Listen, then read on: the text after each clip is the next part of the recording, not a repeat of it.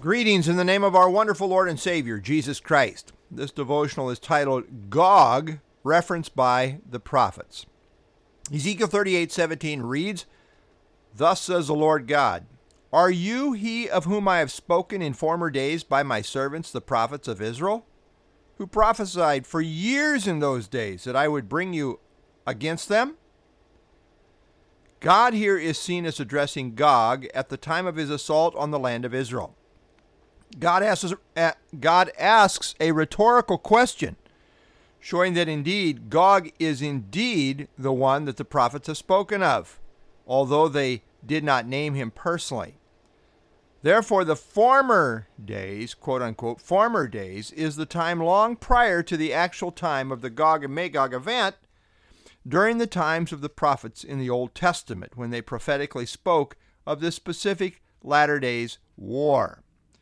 The pronouncement in context relates to this great northern coalition in the last days that will invade Israel. 3 times in Ezekiel 38 and 39, Gog is said to come from the far north. Ezekiel 38:6, verse 15, and 39:2. This is a significant marker. The only other 2 places in the Old Testament that specifically mention such a last days confederation spearheaded from the north are found in Joel 2:20 and Daniel 11:44. Both of these contexts are a day of the Lord context.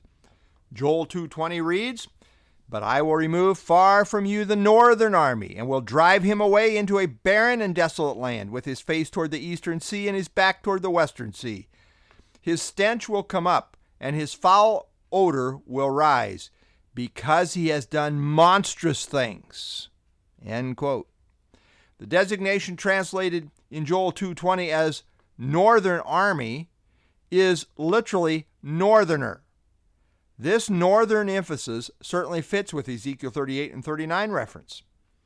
And the latter days reference in Ezekiel 38:16 harmonizes with the day of the Lord context in Joel 2. And certainly, what this northern army does in Joel 2:20, namely monstrous things, would correspond to the horrendous action perpetrated by the northern-led coalition as seen in Ezekiel 38 and 39. Joel 2:21 goes on to emphasize the marvelous things that would be done by the Lord. The monstrous things of verse 20 is in contrast to the marvelous things done by the Lord in terms of intervention in verse 21. No matter what monstrous things the northern enemy, Russia and company, seek to afflict upon Israel, in the end it only seeks to magnify the marvelous things done by the God of Israel on behalf of Israel.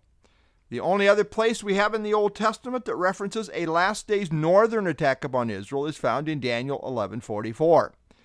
This is significant because God in Ezekiel 38:17 speaks of having addressed Gog from the north through his servants, the prophets. These prophets are said to be plural. The Ezekiel reference is speaking of other prophets. Joel would be one, Joel 2:20, and the other must be Daniel, Daniel 11:44, because these are the only other prophets, plural, that mention a great northern invasion in the context of the last days. Daniel 11:44 reads, But news from the east and from the north shall trouble him. Therefore he shall go out with great fury to destroy and annihilate many. In the context, Antichrist is attacked by the king of the south and the king of the north. Daniel 11:40. All the way through the chapter up to this point in the previous verses, the king of the south represents Egypt, and the king of the north represents Syria. Consistency calls for these two to be Egypt and Syria. Evidently, after Antichrist has signed a strong 7-year covenant with Israel, Egypt and Syria will then bring about a pincer attack movement against Israel, which Antichrist will consider to be an attack on him, since he will then be in covenant relationship with Israel. Antichrist will then come down with his army out of Europe and will sweep through the entire Middle East as described in Daniel 11:40 through 43. He will maneuver his army way down into the regions of Libya and Ethiopia. But from there, Antichrist will hear troubling news from the east and from the north, as stated in Daniel 11:44. Note this reference to the north is a different designation than was previously addressed in reference to the king of the north in verse 40. The designation in verse 44 simply mentions the north in combination with the east. As we have noted, Russia is far north of Israel, and the leading ally with Russia in Ezekiel 38:39 is Iran, east of Israel, which is called Persia in Ezekiel 38:5. In fact, the very first member of the Gog coalition that is mentioned is Persia.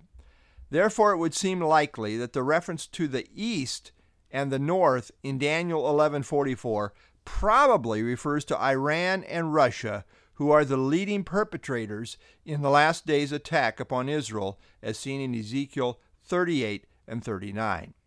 I take it that Daniel 11 and Ezekiel 38 and 39 overlap, addressing this war from different angles. Ezekiel presents it from the standpoint of God versus Gog.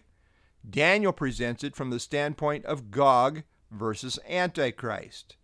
The indication is clear that the Antichrist responds to this attack from the east and the north with every intention to destroy those foes. But evidently, before he gets there, God sovereignly intervenes. However, very possibly the Antichrist, with his huge ego, will then take credit for their destruction. Dr. John Whitcomb said, perhaps claiming that he, Antichrist, destroyed the northern army in the land of Israel, leaving the beast, Antichrist, in full control of the world. This may explain the reverence of the world for Antichrist as seen in Revelation 13:4, where it says, "So they worshiped the dragon who gave authority to the beast, and they worshiped the beast, saying, 'Who is like the beast? Who is able to make war with him?'" So I take it that the common denominator of north in Joel 2:20, Daniel 11:44, and Ezekiel 38:6-15 and 39:2 all refer to Gog of Russia.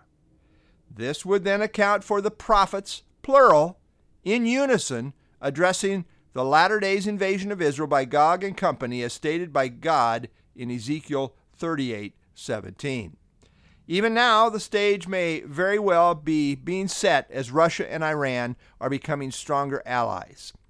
Evidently, the north, Russia, and the east, Iran, will be the key leading nations heading up this latter days invasion of Israel. At the end of the day, we are spectators. God alone knows all the details, but we do know how the story ends. The God of Israel is still the one true sovereign God, and in the last days, he will rise up to prove it. It's just a matter of time. Live ready. Maranatha, our Lord comes. Lord, we thank you for who you are, and we thank you for prophecy. And Lord, as we study prophecy, it really reflects on you, the God who knows and controls all things, and how we rejoice that you are in sovereign control. We pray in Jesus' name, amen.